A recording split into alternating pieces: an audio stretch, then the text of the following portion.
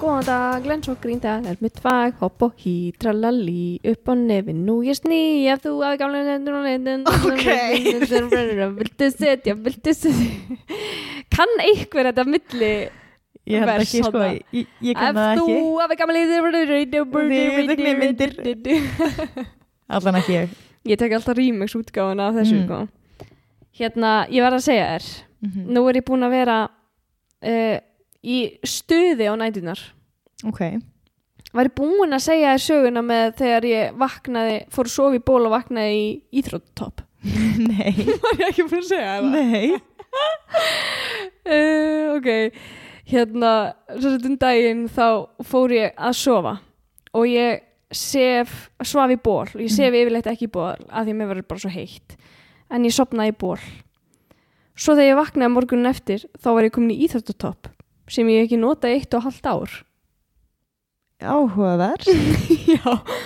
Var hann ekki bara neðst hann í skúfu? Já. Og ég vaknaði og ég var bara eitthvað, ok, what the fuck? Veistu, hvað gerðist í nótt eiginlega? Og það til að fara að setja upp myndavelin í svefnherbergi. Að fara að gera það, sko.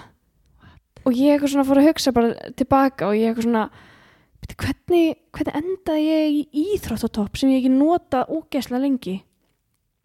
Og þá man ég að ég vaknaði nóttina og ég var eitthvað, mér svo heitt, ég verði að fara í eitthvað og svo man ég ekki meir. Ég er að segja þér andsetin, sko. Þetta alveg skeri.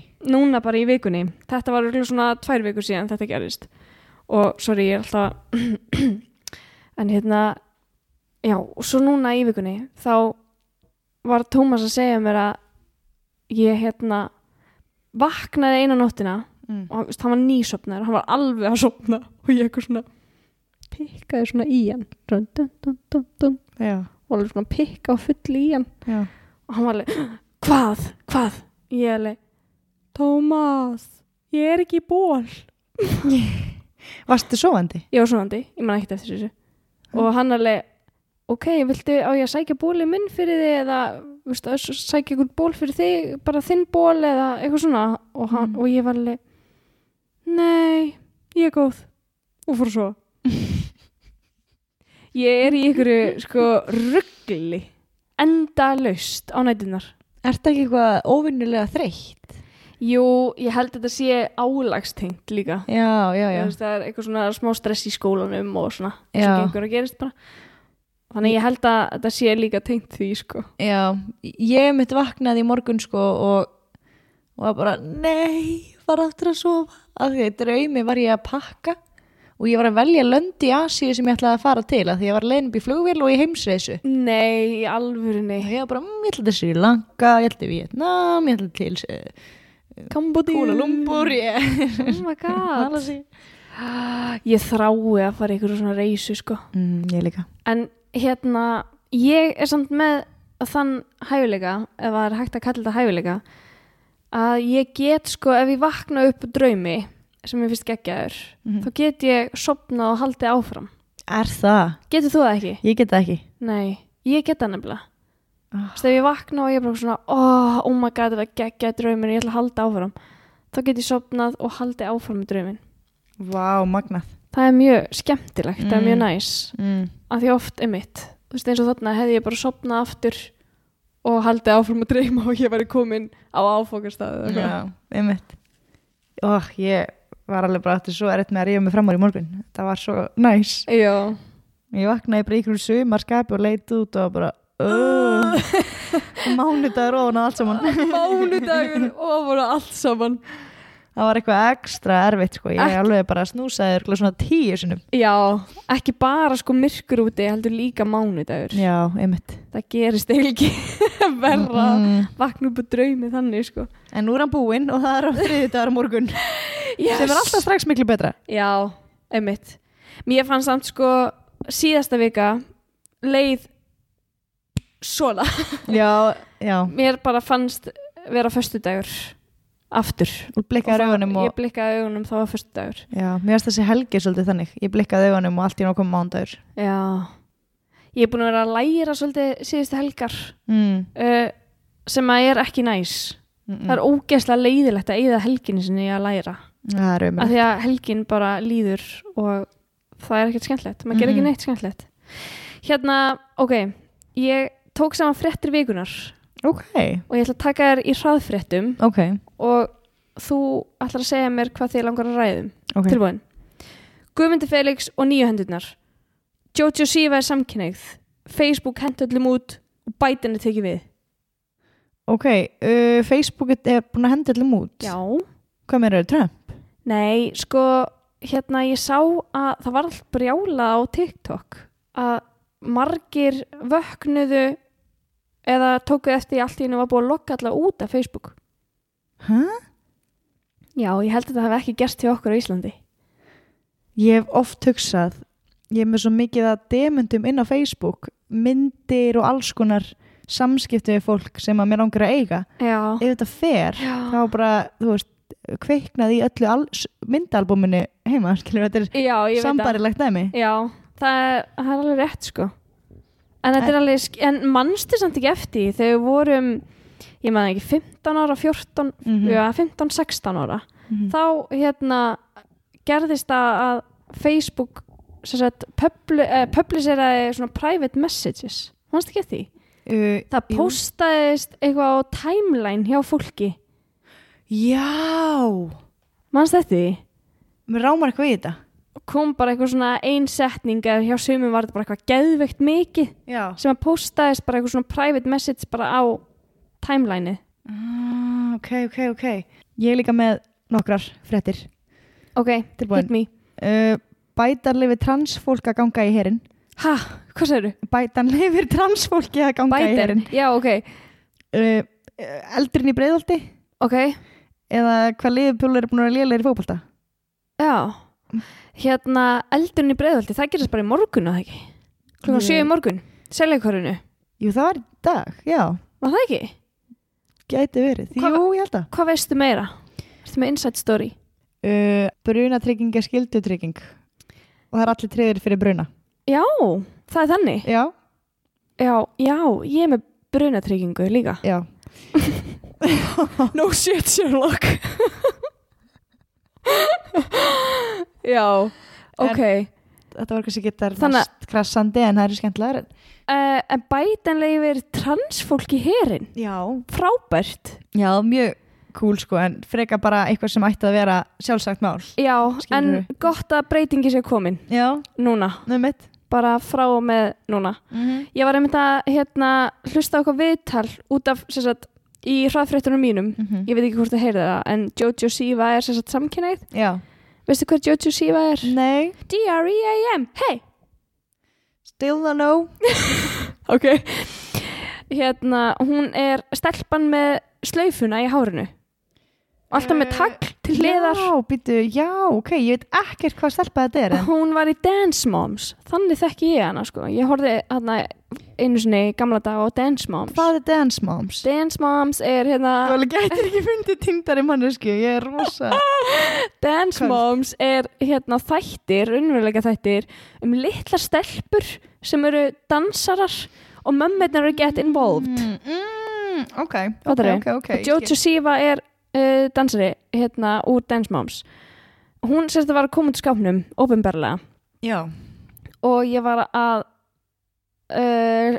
hlusta eitthvað viðtal eitthvað þar sem að kona var að segja hvað hún væri stolt af því að það sé ekki lengur erfitt fyrir fólk að koma út. Ég held að sé alveg ennþá erfitt fyrir suma af því að bara heimilisaðstæður er ekki einu sjöllum. En hún sagði, þú veist, eins og gamlir vinir hennar þurfti að skamma sín og voru kannski inn í skápnum í 10 ár. Já. Á meðan í dag Jojo Siva er, þú veist, 17 ára. Já, er hún 17 ára? Ég ætla ekki að spyrja hvað hún var gömul. Já. Þau verðist mjög ung. Já, og hún bara fekk þetta og bara klöppið allir fyrir henni og bara frábærar móttökur fyrir að vera samkynhneigð sem er bara frábært, sko. Já, geggjað. Herru, að hætta þessu rambli. Já.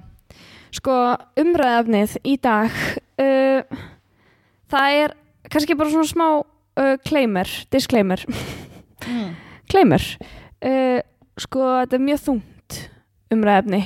Já. Þetta er svolítið, ég allan að misti matalistina á meðan ég var að lesa mig til þetta. Mér fannst þetta alveg, fannst erfitt að lesa þetta og nótir hjá mér. Ég algjörlega sammálaður. Umræðuefni þáttarins Federico Mora sem geðveikrahæli. Já. Ég veit ekki hvort það sé formlega orðið sem notað. Já, sko, jú, í rauninni þetta asylum, þú veist, geðveikrar hæli eða spítali, þetta geðsjúkrahús. Já, eða sjúkrahús fyrir fólk með andleg veikindi. Já, og sko, það sem að mér fannst ótrúlegt þegar ég var að nótira niður hjá mér, þá skrifaði ég oftast, þá kannski verið búin að lesa þetta og ég var farin að skrifa fangelsi óvart að þetta svo mikil viðbjóður. Já, þú veist að þú hefur séð kannski heimildamindir hvernig svona asylums voru í gamla daga. Já, og Penhurst Asylum sem við töluðum til dæmis. Þáttur bara 2 hjá okkur eða eitthvað. Einmitt. Ég ennþá stolt af þeim þetta. Já, en mér fannst það skemmtilegu. Sko. Það var skemmtilegu þáttur. Já. En þetta starfrækt fangelsi, starfrækur spítali í Guatemala í dag. En þann dag í dag. Ef við að tala um Guatemala. Já, byrjum á forsögunni, þú veist, af hverju akkur þessi spítali ennþá til og akkur það sem að gerast inn í honum að gerast. Einmitt. Við erum staddar í Guatemala í Suður-Ameríku og á milli 1960 og 1996 það ríkti mikil borgarastyrjöld. Árið 2015 var gerð rannsókn sem rannsakaði tengingu geðsjúkdóma og þess að var séð ofbeldis. Og þessi rannsókn var gerð á 1452 þáttakendum. Gerð rannsókn geðsjúkdóma og þeir sem hafa séð ofbeldi. Já, ok, bara svona upplega svona séða gerast eitthvað í kringum sig. Okay. Núna var mikil borgarastyrjöld í landinu, þannig að það rosa stór hópur samfélagsins sem að hefur séð orðið vitni af einhvers konar ofbeldi. Ok. Og þarna 1452 teknir fyrir og það var eitthvað í kringum 25% sem að hafa séð einn eða fleiri ofbeldisfullan atburð og þar var greinileg tenging á milli þessa fólks og þróun á PTSD eða áfallastreituröskun post-traumatic stress disorder stress, já og eða þunglindi. Okay. Árið 2013 var svo rannsókn gerð sem að sýndi fram á það að 1/3 fólki í Guatemala með einhvers konar geðrænan sjúkdóm. 1/3? Vá, það samt ótrúlega mikið. Eyðir ríkið það bil 1% af fjárhagsáætlun af fjárhag ríkisins í uppbyggingu eða betrumbætingu á andlega veiku fólki. Ok, stoppum aðeins þarna. Hvað ætlaði að sé á Íslandi? Meðaltalið eyða ríki 5-9% af fjárhagi ríkisins. Ok, í geðsjúkdóma. Í Bandaríkjunum eyða þau í kringum 5%, en það samt talið vera langt undir meðal mörkum, langt undir því sem að þörfin segir til Ok, en veistu hvað á Íslandi? Nei. Nú veit ég ekki mikið þetta. Nei. Ekki kynnt mér þetta nóg mikið, en ég held að eyða minna en 5%. Já. Þetta mjög mikið gísk út í bláinn en samt í alveg út af því að þú veist, þeir ekki ennþá farin að taka þátt í sálfræðikostnaði. Nei. En ég veit samt ekki þetta, þannig að ég ætla bara að hætta hér. Já, við skrætsum þetta. Í Guatemala mikil fáfræði og það ríkir mikil fyrirlitning gagnvart geðlæknum og sálfræðingum. Þetta hefur orðið til þess að öll helstu meðferðarheimili fyrir andlega veikt fólk eru einkareikin.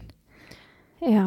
En Federico Mora, spítalinn sem við erum að tala hann eini ríkisrekni spítalinn sem ætlaður andlega veiku fólki í öllu landinu. Já.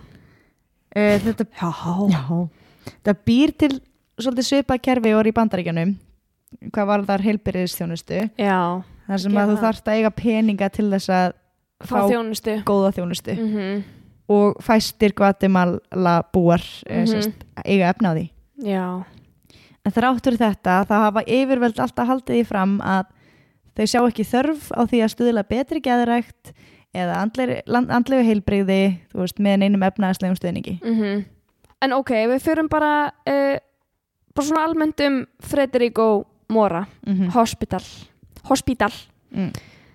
Hann var stofnaður árið 1972 og hann staðsettur alveg í hjarta borgarinnar Guatemala City Hann staðsettur í litlu hverfi sem talið sko hættulegasta hverfið í borginni Já, það Hann við hliðin á sagt, stærsta fangelsinu í Guatemala okay.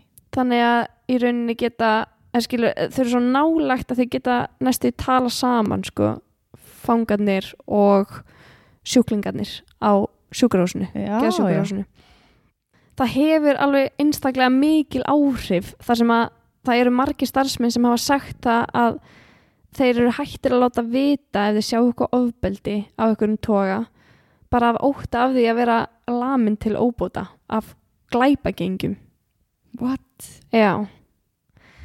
En þrátt fyrir að það búi sko 16,6 milljónir í Guatemala þá einmitt Federico Mora eina geðsjúkrahúsið í Guatemala eins og þú segir. Ríkisrekna. Já. Og þetta sjúkrahús talið eitt hættulegasta geðsjúkrahús í heimi og þessari geðheilbrigðisstofnun hefur verið lýst sko sem bara ruslagám þar sem að fólki hefur bara verið hent inn af því það bara ekki vita hvað að gera við þetta fólk. Einmitt. Meira en 75% af þeim sem að búa á sjúkrahúsinu eða eru vistaðir þar eru ekki andlega veikir og eiga því ekki heima á sjúkrahúsinu. Heldur þurfa einfallega bara svona hefðbundi heimili þar sem hugsa vel þau. Já, einmitt. Þetta svona fólki sem að talið að bæti ekkert við samfélagið hvort sem að það eru einmitt, glæpamenn sem að gátu ekki setið undir dómi eða innflytjendur eða fólk sem að bara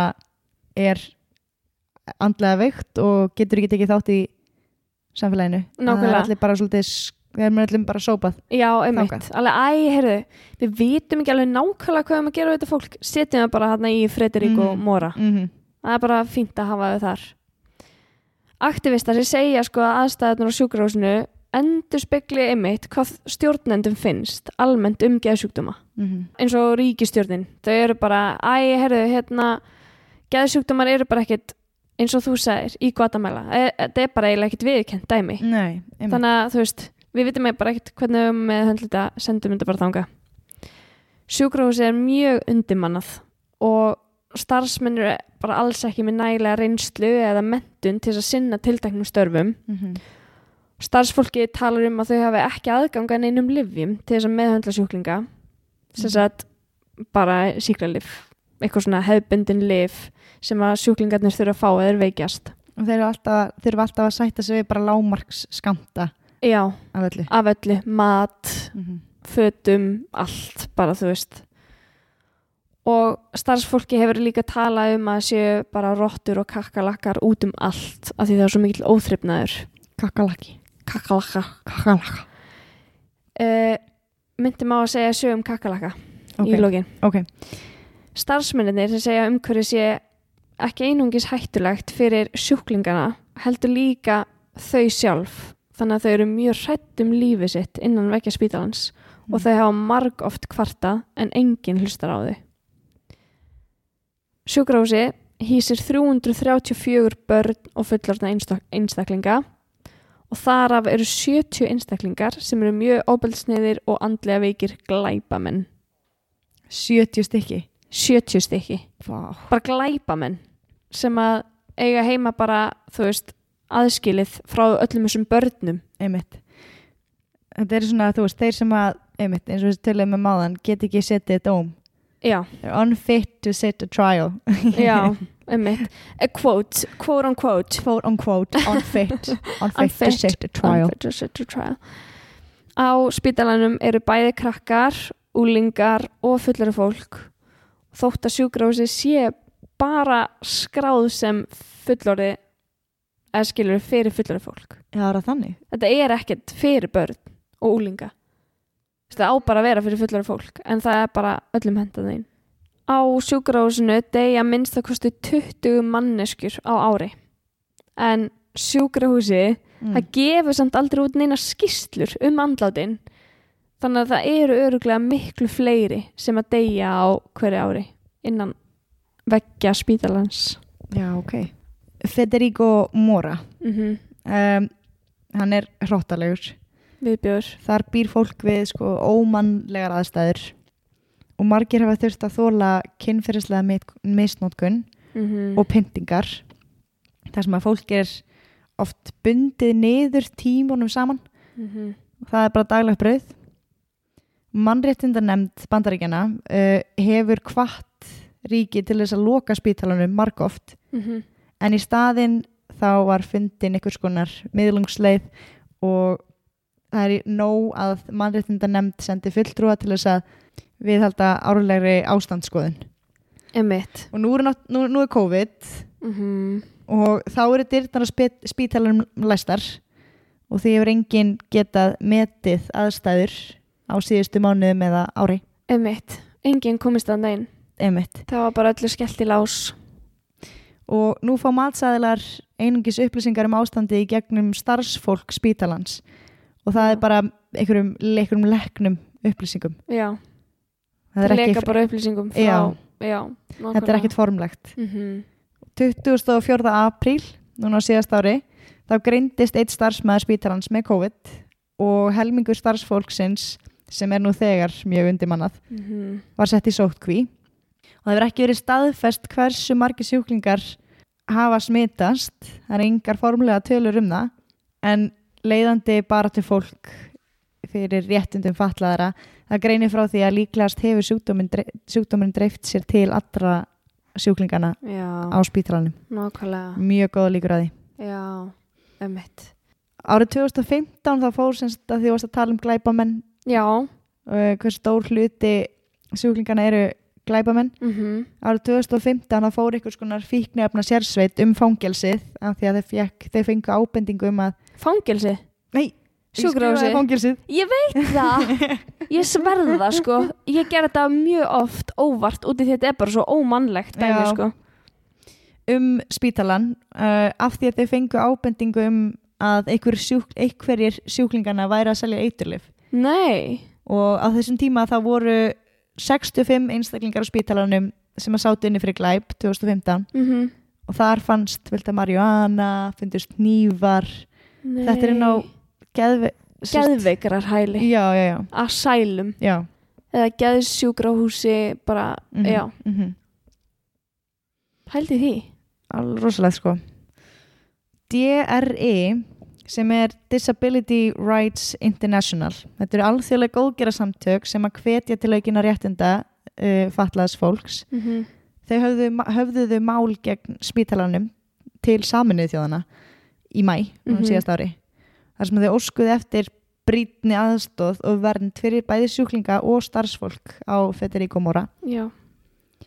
En þau sögðu sko formlega að það getur enginn lifað af langa viðveru í þessu húsnæði bara því að húsnæði eitt og sér er í svo mikilli niður níðslu. Hreinlætið er náttúrulega ekki í forgangi. Nei. Og Sylvia Kwan sem er meðal þeirra sem að koma að gera sáttmála Sameinuðu þjóðanna réttindi fatlaðs fólks. Hún segir frá því að það eru ótal mörg tilfelli óútskýrð dauðsföll og kynferðislega áreiti og misnotkun. Og svo er það einmitt húsnæði sjálft þar sem að það er engum manni bjóðandi. Fólk liggur þarna í sínum eigin skít, í sínum eigin klandi. Og það er bara eins og að labba á vegg, það er svo vond lyktar inni. Einmitt. Þetta er hræðilegt.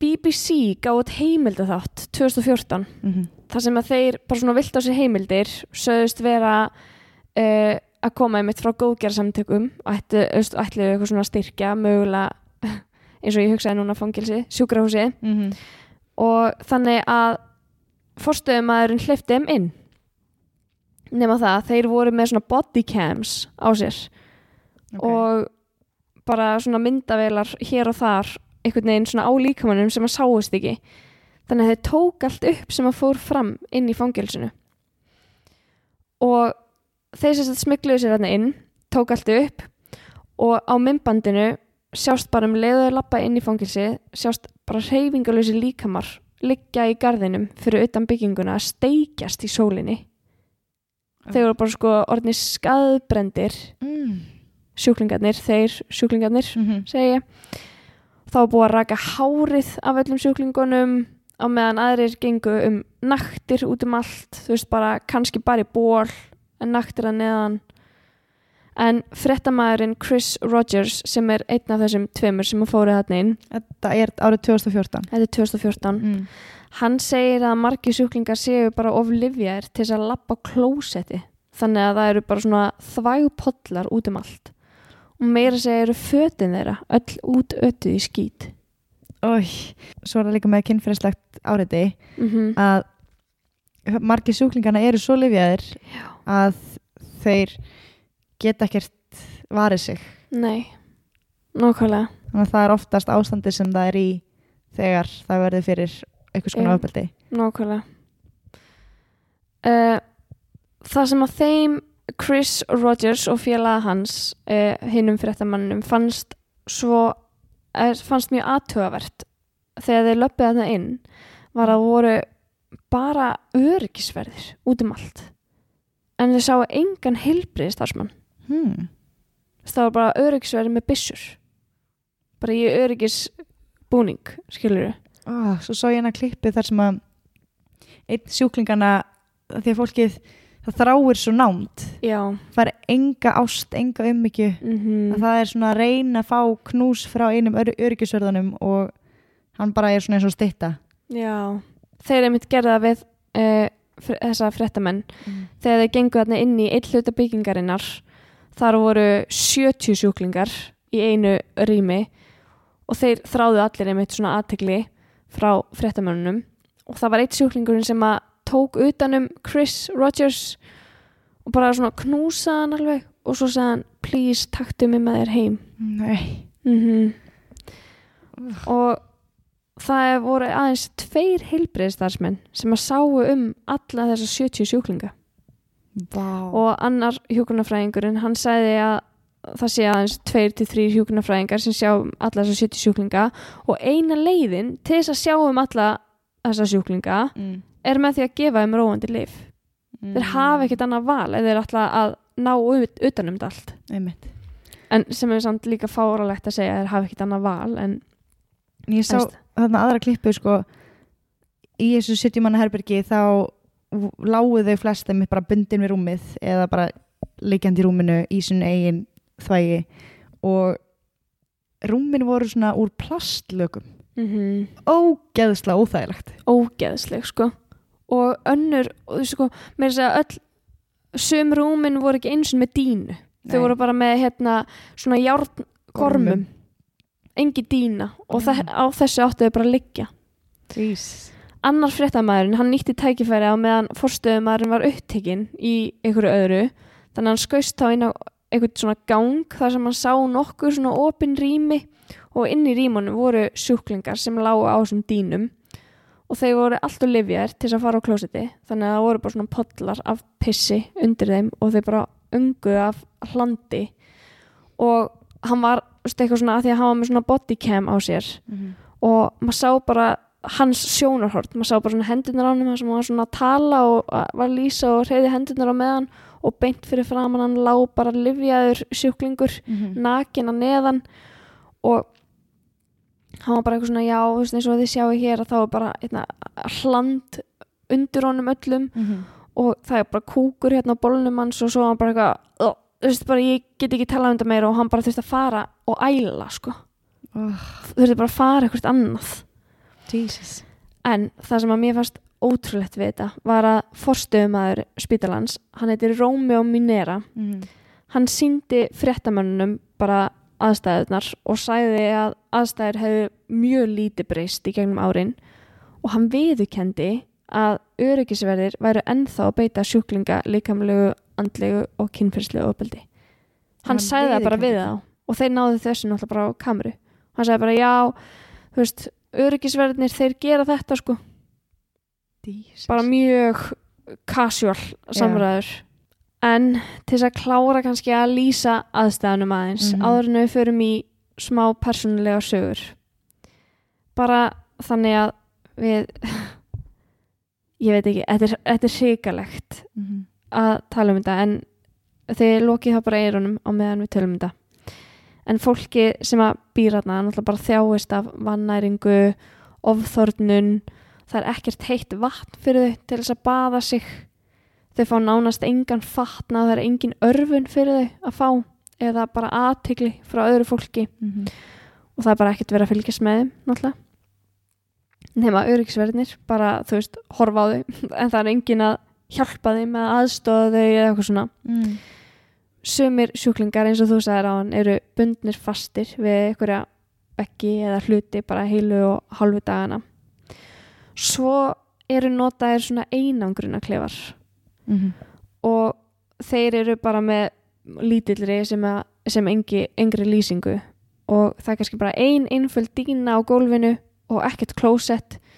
Oft er bara tróðið 6 manns í eitt svona lítið 2 metra herbergi eða rými og þau fá ekki að hitta neinar aðra manneskjur fyrir utan klefan. Og forstöðumaðurinn, hann varði sig þegar hann var spurður út í þessa einangrunarklefa. Þá var hann eitthvað svona varði sig með því að segja sko að fólki væri aðeins sett í einangrunarklefana í 2 klukkutíma í senn og þeir eru bara undir stöðu eftirliti allan tíman og svona. En svo játa hann samt í sömu setningunni að einn sjúklingur hefði framið sjálfsmorð bara stuttu áður, bara með því að klifra upp að eina glugganum sem er þarna pínur lítið gluggi og hann hengdi sig þar. Jesus Christ, þetta er hrikalega þungt. Já, þetta er hræðilegt. Svo var eitt sem að sagði að konurnar séu læstar inn í litlum herbergjum. Sumar konur eru læstar til þess að verja gegn kynferðislegu ofbeldi. Þannig að sumar eru verndar og á meðan aðrar eru bara viljandi útsettar fyrir kynferðislegu ofbeldi. Ok, lokaorð, sögur. Hérna er ein saga frá konu sem að vildi ekki koma undir nafni. Hún sagði að hún hefði verið beitt kynferðislegu ofbeldi á meðan hún svaf. Hún var bara 17 ára á þessum tíma og hún var búin að vera þarna í 3 daga og hún var svo rosalega lyfjuð að hún tók ekki eftir því fyrir en daginn eftir þegar hún sá allt í henni blóðið leka niður lappirnar á sér. Þá áttaði hún sig á því að hún hefði verið beitt kynferðislegu ofbeldi eða henni hefði bara verið nauðgað kvöldið áður af öryggisverði og þarna var hún bara einmitt búin að vera á sjúkrahúsinu í 3 daga.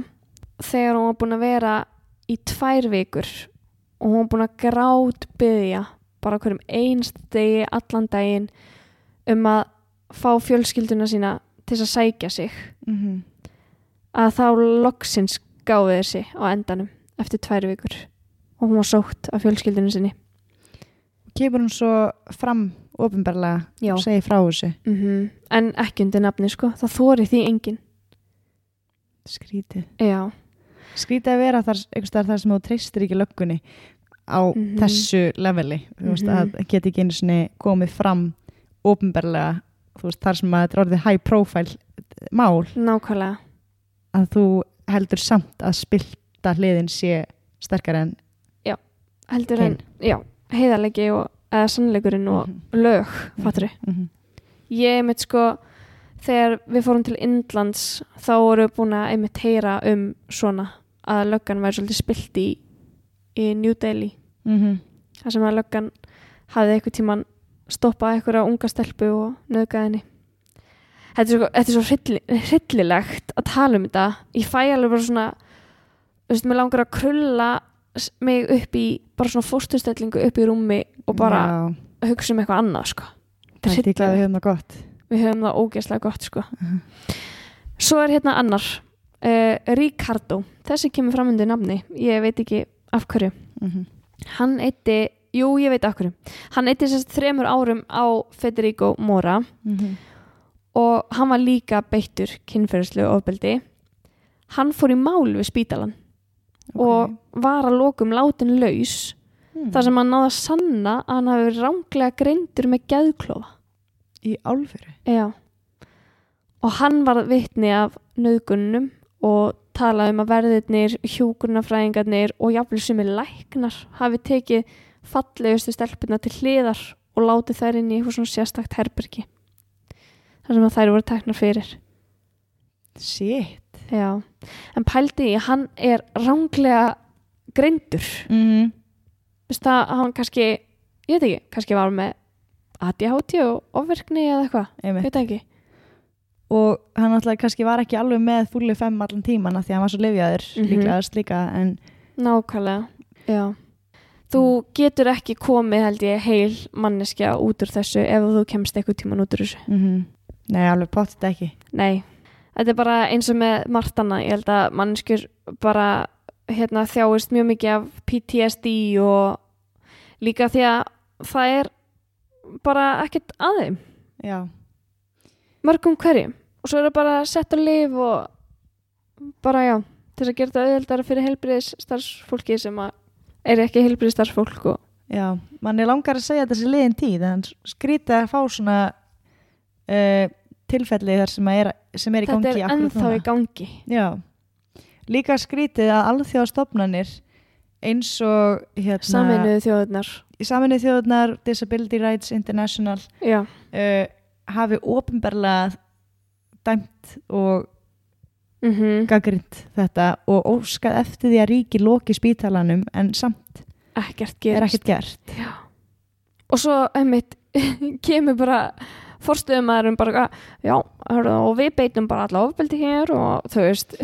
Skrítið líka að ef þetta er í miðjum bænum, fólk horfi upp á þetta, þú veist, það er hljóta að vera ykkur, bara ykkur grindverk sem sést ekki neitt í gegn. Já, ég held það nefnilega. Það er alveg grindverk og þú varst að fara þarna fyrir innan og keyra eitthvað og eitthvað svo leis. Og þú kemst ekki þarna inn eða þú ert bara eitthvað fréttamaður, sko. Nei, eins og þeir bara viltu þessi heimildir. Já. Og sögðust að vera frá einhverjum svona charity, einhverjum góðgera samtökum. En segðum við kakalakasöguna? Já, við Bergrún vinkuna vorum í Asíureisu og við vorum í lest, vorum að lestast frá einhverju borg í Víetnam yfir í aðra borg og við fórum með svona nætulest og þetta var í vesturhluta Víetnam og og þetta var sko það voru sko 3 kojur öðrum megin. 3 kojur, ég gat ekki einu sinni setið, maður þurfti bara svona skríða upp í flatur, bara láréttur einhvern veginn upp í kojuna til þess að komast fyrir, sko.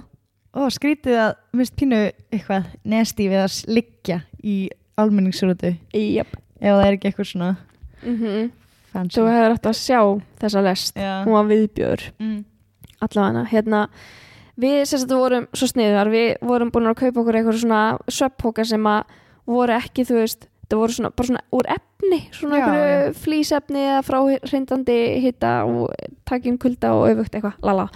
Og þannig að þú veist, við gátum sko klætt okkur alveg í þetta, alveg yfir hausinn og svona spennt svona upp, svona klemmu, þannig að þú veist fyrir andlitinu. Þannig að þú veist, það sást kannski bara pínulítið í andliti og það voru kakkalakkar á öllum veggjunum. Nei. Jú, þetta var viðbjóðir og þeir voru svona litlir, þetta voru svona afkvæma kakkalakkar. Og þú veist, þarna þurftum við að sofa eitthvað yfir nóttina. Og maður bara klæddi sig, þetta er svo klikkað, þú veist, þegar maður hugsa tilbaka núna, maður bara eitthvað, þetta er fucking viðbjóður, bara hvernig getur maður gert þetta, en þegar maður er í aðstæðanum, þá var maður svona, já, þetta er reddast maður læti þess að hafa, ég klæddi mig bara geðið vel í svefnpokann já.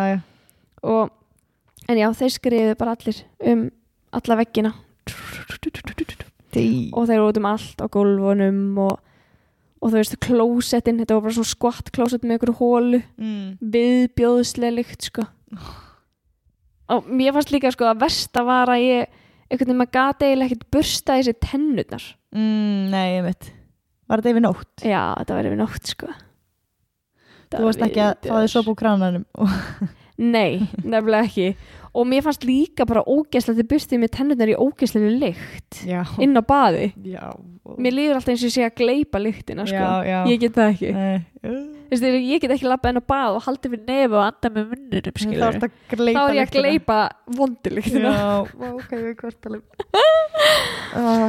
en já, var ég búin að segja þér frá því þegar ég tók rútu frá Kraká í gegnum Tékkland og upp til Þýskalands það var 18 klukkutíma rúta og á miðri leið eftir svona 7 tíma þá hafði enginn farið á klósettið af því það var svo stíplað, það var alveg bara vatni náði alveg efst á setuna oh my god og eftir 7 tíma þá springur klósettið úr þrýstingi og heyrum bara svona búm oh my god og það fer kúkur út allt baðherbergið Ert ekki að djóki mér það var ógeðslegt og rútubílstjórinn gerir það bara það sturlaðasta sem ég nokkuð tímann heyrt hann bara stoppar snarhemlar og tekur eitthvað reiðiskast eins og það væri eitthvað að kenna og það átti eitthvað að koma fram og viðurkenna sín mistök að hafa stíplað klósettið og sá einn sami átti sko að þrífa það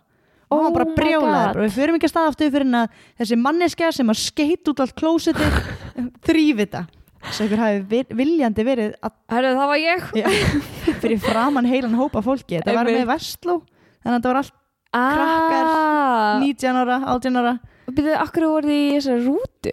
Við vorum í helförinni áfangi í Vestló og við vorum að fara frá Þýskalandi frá Pólandi yfir til Þýskaland svo þetta var ódýrast já, ok og þetta var, svo náttúrulega var öll voru ykkur 9 tímar meira, voru ykkur en var ekki ógeðslega lykt inn í rútunni? Jú, og í alla næstu 10 klukkutíma var þessi stibba og þið bara letuðu ykkur hafa þetta? Já, við höfum bara að gera það Ói, því líka viðbjör ég hefði allt, sko það voru ykkur 2 í hópnum sem að tókuð á sig að þrífa þetta eftir að vorum búin að vera sko stopp í svona hálftíma 40 mínútur það voru ykkur 2 í hópnum bara ok, við skulum bara þrífa þetta nei þeir fóru inn með pappír og þrif alla veggi Ói, í alvörunni voru þetta bara þið í þessari rútu? Já, bara Vestlahópur ég hefði aldrei gert það, sko datta ekki í hug nei, hvaða champs voru það? Stelpaði strákar? 2 strákar vá, því líka champs já, algjörðu champs tóku one for the team já, heldur betur shit maður shit, bókstaflega góður herru, eru ekki bara orðna góðar í dag eða? Jú, ég er ekki með meira nei, að kúkasögum eða kakkalakkasögum þetta var nasty þáttur þetta var eitt nasty og hann endaði ennþá meira nasty farið nasty inn í þriðjudaginn já, ykkar stay nasty see you next week, man bye